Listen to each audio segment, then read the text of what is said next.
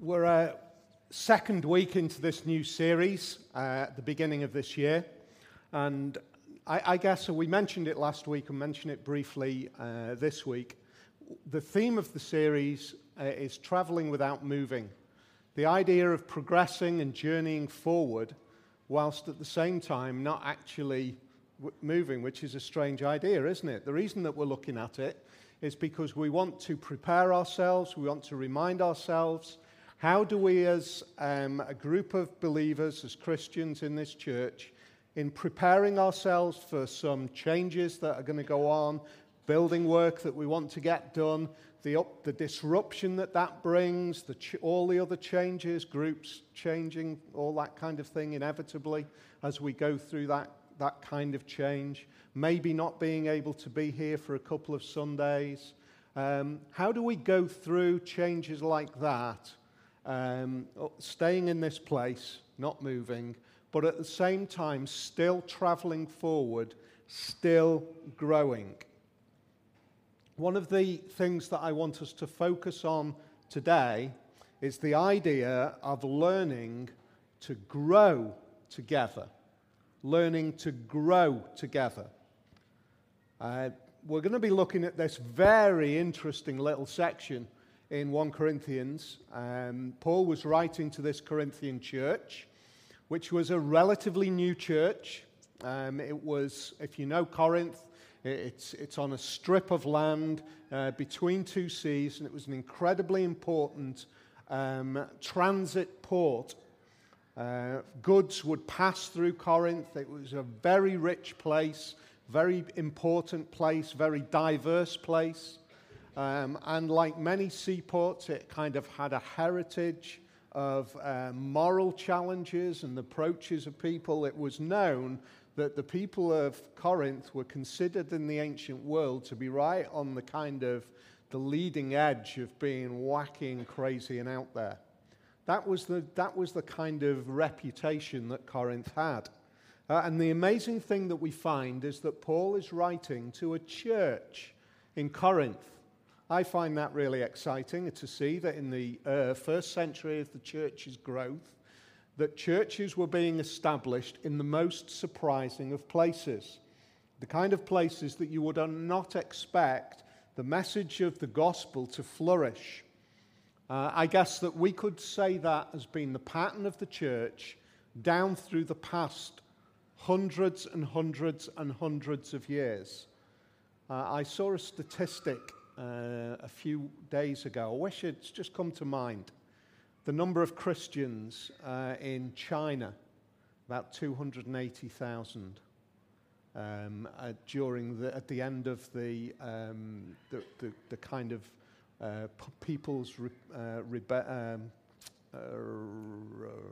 revolution. That's the word I was looking for. The People's Revolution. Estimated number of Christians by 2018, end of this year, I think it was 70 million. 70 million Christians. When within some of our lifetime, there wasn't more than a relative handful, and that was in decline. A country where you would not expect the Christian faith to grow. We see the Christian faith growing. That's what has been the pattern of the church again and again, and Corinth was like that. We see the church growing in a surprising place. We already know that Paul has written a letter previously to this city. 1 Corinthians chapter 5 and verse 9, we read about the fact that he's written a letter to them. That's interesting, isn't it? He's written a letter to them, which is not in our Bible. So why have we got these two letters and not that letter? It would seem to me that everything that Paul wrote was not automatically the inspired word of God just because it was him that wrote it. The church worked out over time that God was speaking through certain communications. And one of the features that became really important to the church in identifying what was God speaking was when it became applicable to all sorts of churches, to everybody, rather than just that one little situation. So I kind of look at that and I think, how on earth does the idea of meat sacrificed to idols and the issues surrounding that, how does that play out for us today? Why is it important for us? Or is it something that we just kind of pass out there and we say, it was way back there, it was part of the growth of the church? No. I think we can draw from this some really, really important principles to help us to grow, to keep traveling forward in our faith. It opens up with this statement. Now about food sacrificed to idols, we know that we all possess knowledge, but knowledge puffs up while love builds up. That's, if you like, the opening statement that could sit as a banner over the whole of the rest of our thinking. Knowledge puffs up, but love builds up. What do we want in our church? Well, the interesting thing is that as it works out, we need to grow in our knowledge. That's clear as we go through it. But the overarching thing, the way that we use that, the way that that is important to us, the goal, the focus, the significance, our overriding desire is to grow in love. To grow in love. Now, we need to grow in our knowledge and understanding to be able to do that well. But one of the things that I think is one of the most devastating patterns of behavior that can happen in a church is when we think that we are growing in knowledge because we're being really smart about our Bibles, but we're not growing in love towards each other. If that's happening, it is devastating. It's devastating. So as we head into this year, I want 1 Corinthians 8:1 to be kind of this, almost a mantra of our hearts.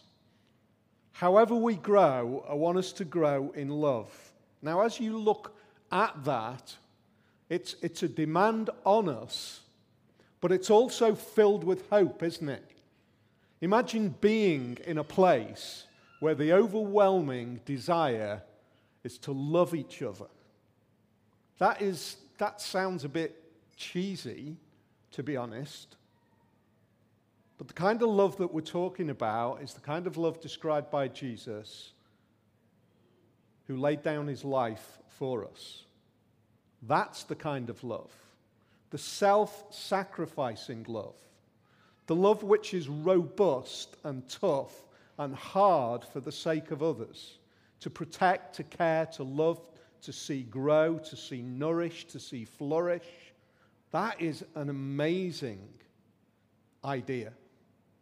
That is the overriding idea of the Christian faith. Love is the goal. Love is the goal. So let's see how this works out. Well, firstly, let's get our heads around this issue. Because he says, now about food sacrificed to idols. We all possess knowledge, but knowledge puffs up while love builds up.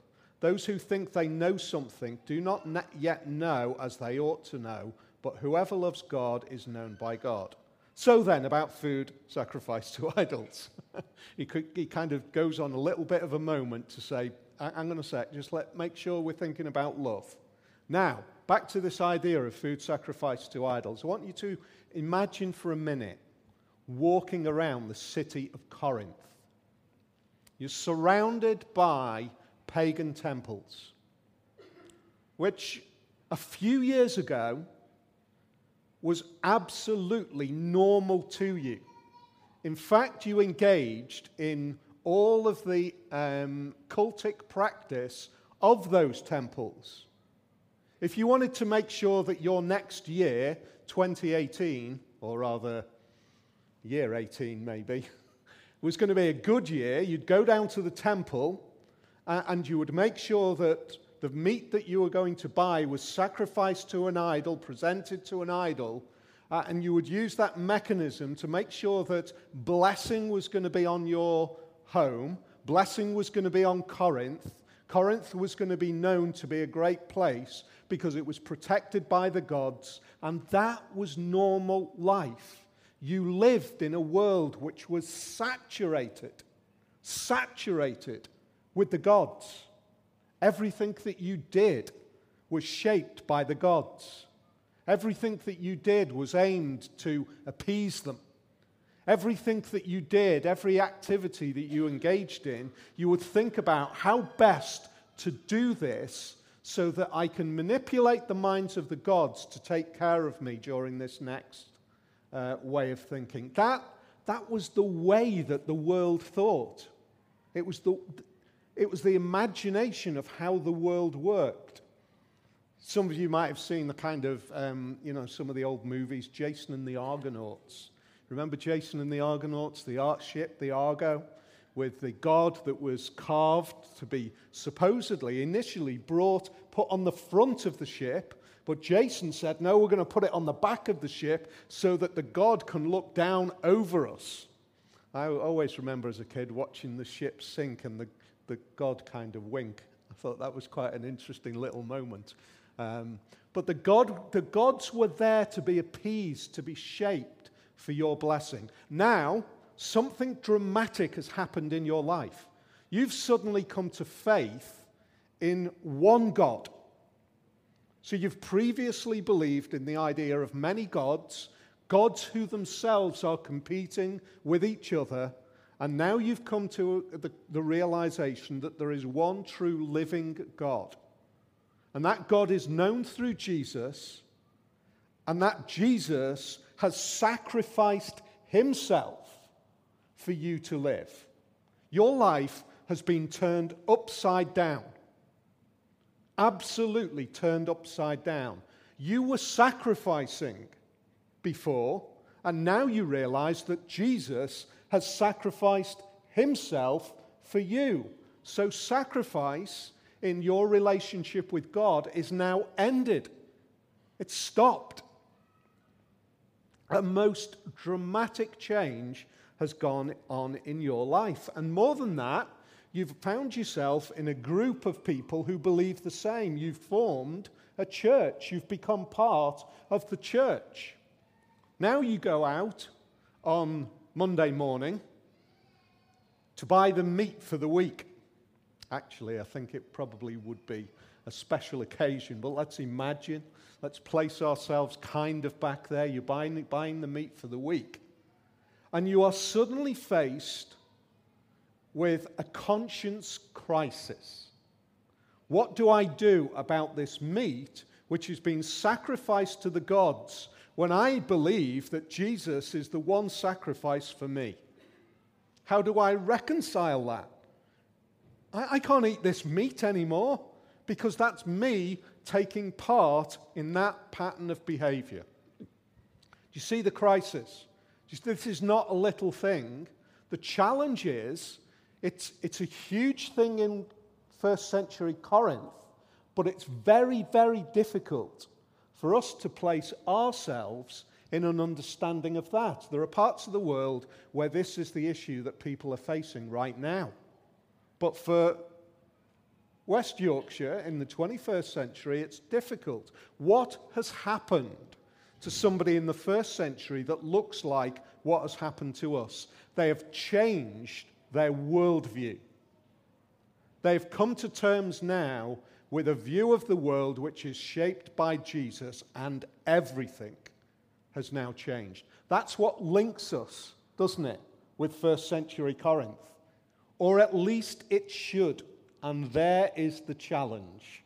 First off, what the folks in Corinth had realized is that it is so dramatic, this change, that they are having to work out all sorts of issues of how they live. I think one of the great challenges in 21st century West Yorkshire is that we don't struggle enough about issues of how we should live. Because for many of us, our Christian faith is something that's kind of, it's something that I am over here, but it is not something that has totally absorbed and inhabited every part of me. So that my working life, my leisure activities, the attitudes that I have with my friends and family and relations, people who I work with, people in the street, the things that I do, the spare money that I've got, the time that I've got for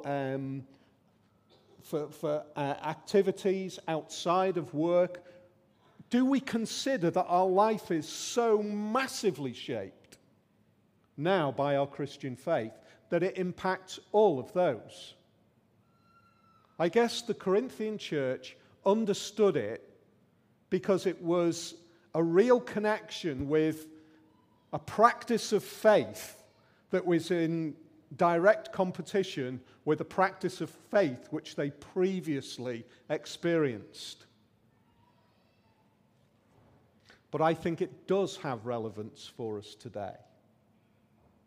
And the reason I think is this. What they were doing in Corinth by the use of the gods and the sacrifices of the gods, they were working out how to make well their lives. How do we make well our lives? How do we protect ourselves emotionally, psychologically, in the world that we live? How do we avoid disaster? I guess when you strip away the idea of gods, when you get rid of any concept of gods, the only place that we've got left to protect ourselves is inside of us. And if the Corinthian church were faced with the great challenge that they were going to be radically countercultural by understanding that their faith was in the one God, Jesus, rather than the many gods of the Roman Empire, they were going to be in for trouble. In exactly the same way, when we realize that our hope is not inside of us, but rather outside of us, in the God of heaven, in Jesus, then we're going to be in for trouble in our worldview. We're going to come into competition. I think underneath it all, for us today, because for the most part, we're not fearful of being invaded by marauding hordes like Corinth would have been, generally speaking. Our esteem is the most threatened possession that we have. Our well-being. We look inside of us. So we've embraced a new faith. Look at how it works. The first thing that we see then in this change is a faith embraced. If you're Roman, Greco-Roman, you would have believed that warriors went to, after death, to the Elysium fields. Some of you would hear that word Elysium and it would spark off thoughts from a great movie. If you were an ordinary citizen, you would believe after death you would go to the plain of Asphodel. However, if you had committed some sort of crime against society, not a crime against yourself or your family, but some crime against society, you would be sent to Tartarus to be tortured by the Furies until you've paid your debt, and then you could go to your destiny. Wow. Now we're saying, I believe in Jesus, who has sacrificed himself so that I might live. Because I do not deserve, whether I'm a warrior, whether I'm an ordinary citizen, whoever I am, I do not deserve to be in his presence. But not by my clever manipulation of the gods or by my status in society, but by faith in Jesus, I believe that I am saved to be present with him when I die. The turnaround is so amazing. And so it is not surprising that people who first come to faith realize that in that embracing of faith, everything has to change. I can't eat that meat anymore. I guess we might see that do you remember some of your early kind of enthusiasms in the Christian faith? A kind of almost determination to be whiter than white in everything, and you might feel as if you've slipped. What I want to encourage you is not to slip, but to grow. What does growing look like?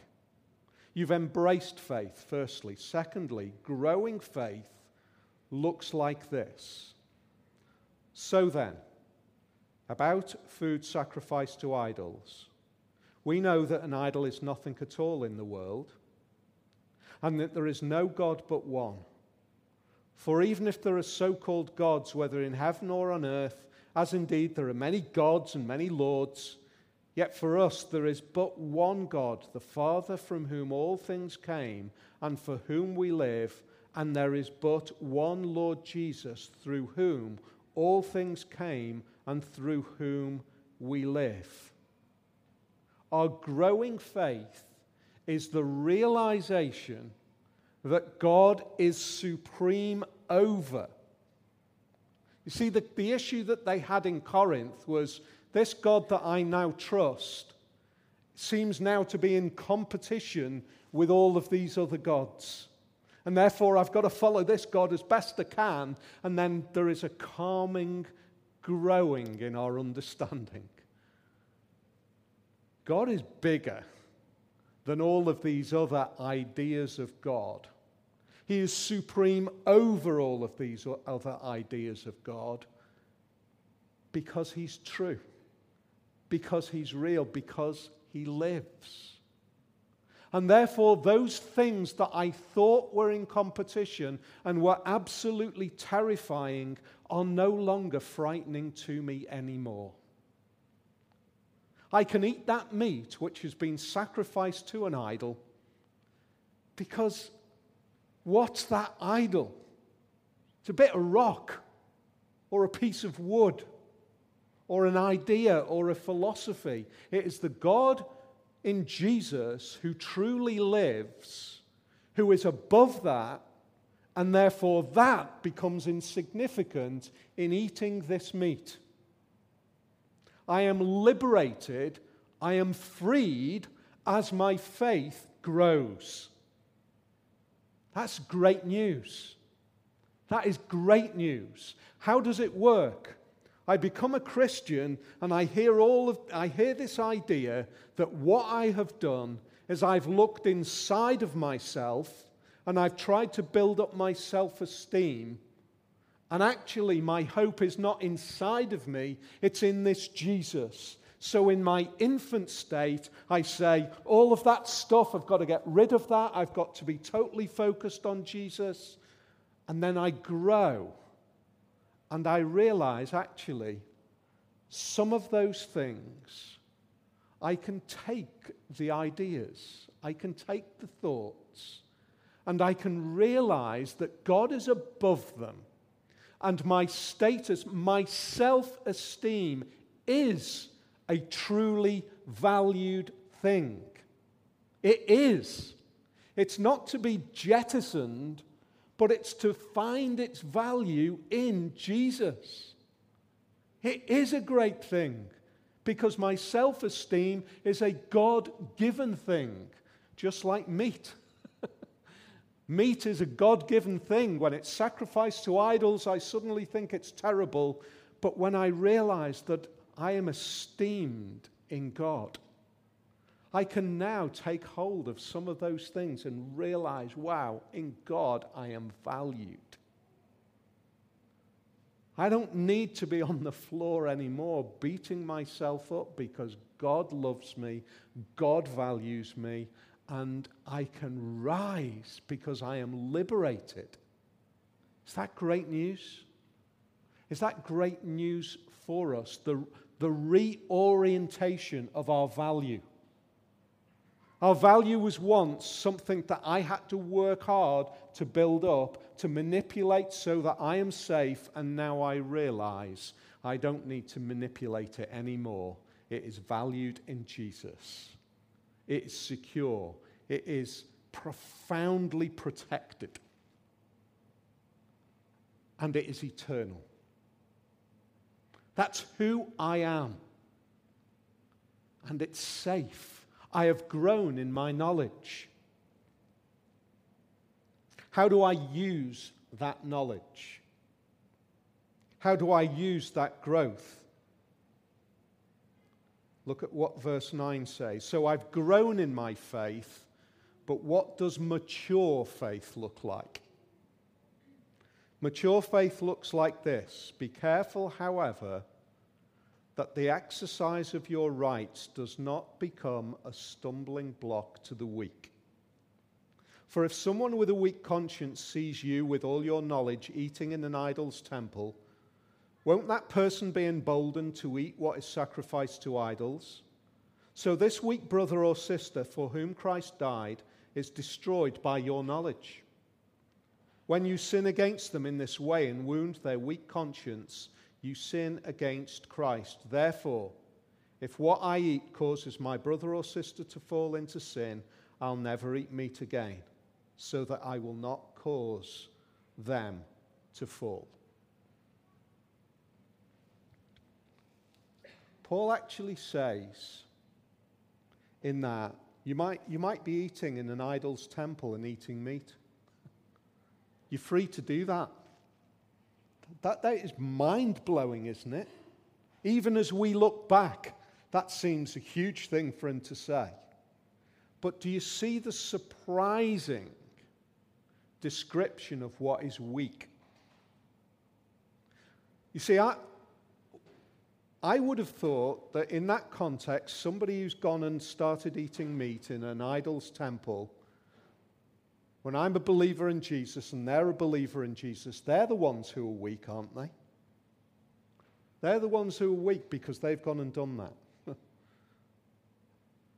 But actually what Paul is saying is that those who are bound by that immature understanding of meat are the ones whose conscience is weak. They're still struggling to grow. Now, how do you use your knowledge to help them grow? Right the way back to the beginning. You never use your knowledge to crush them. You do everything to protect them, to help them to grow, to build them up, so that you will sacrifice some things so that you don't cause them to fall. That's love, when we are prepared to sacrifice our rights to protect those who are still growing up in faith. That's amazing love. That's the way this idea is relevant to us today, but circles back to what Paul opens up with. How does that work out? Do you know, I have found it so difficult to try to work out how does this work for us today. It's easy to state the principle, but it's really difficult to put the finger on examples of what does this look like. But I think it might work something like this.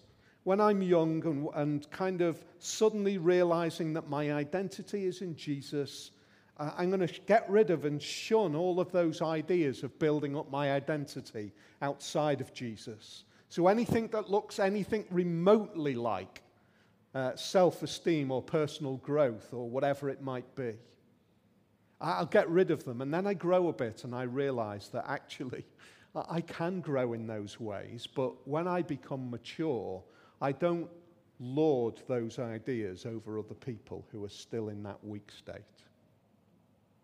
It's a bit like this. How often do we realize that there are things that we protect our children from when they are young?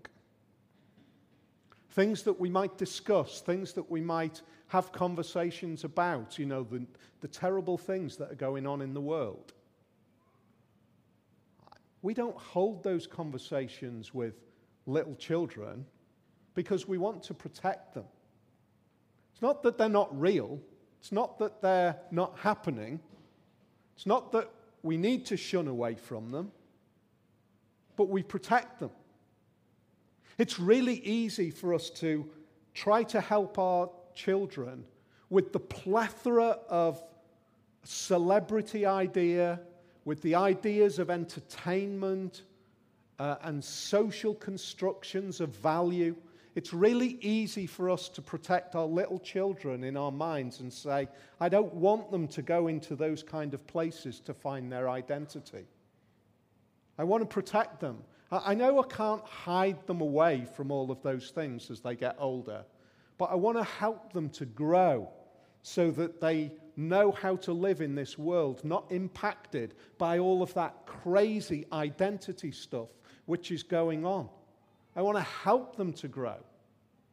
And exactly the same applies for us. As we see that there might be those who need to shun some things as they learn to grow up. Whatever that might be, they cut off from certain activities. They cut off from certain patterns of behavior because they've realized what a dramatic change has gone on in their lives. We do them a disservice when we behave blatantly in front of them in our freedom to do things which can be actually dangerous for them because they're not ready yet. I think Peter has got it bang on when he says some of the things that Paul writes are really complex and hard to get your head around. He says that, I think it's in 2 Peter. I think this is tough in one sense. It's very, very difficult to work out how it works. But it is really, really easy to describe the principles on which it is built. And the principle is this: I'll sacrifice meat for the sake of somebody who's terrified to eat it. That's really easy, isn't it?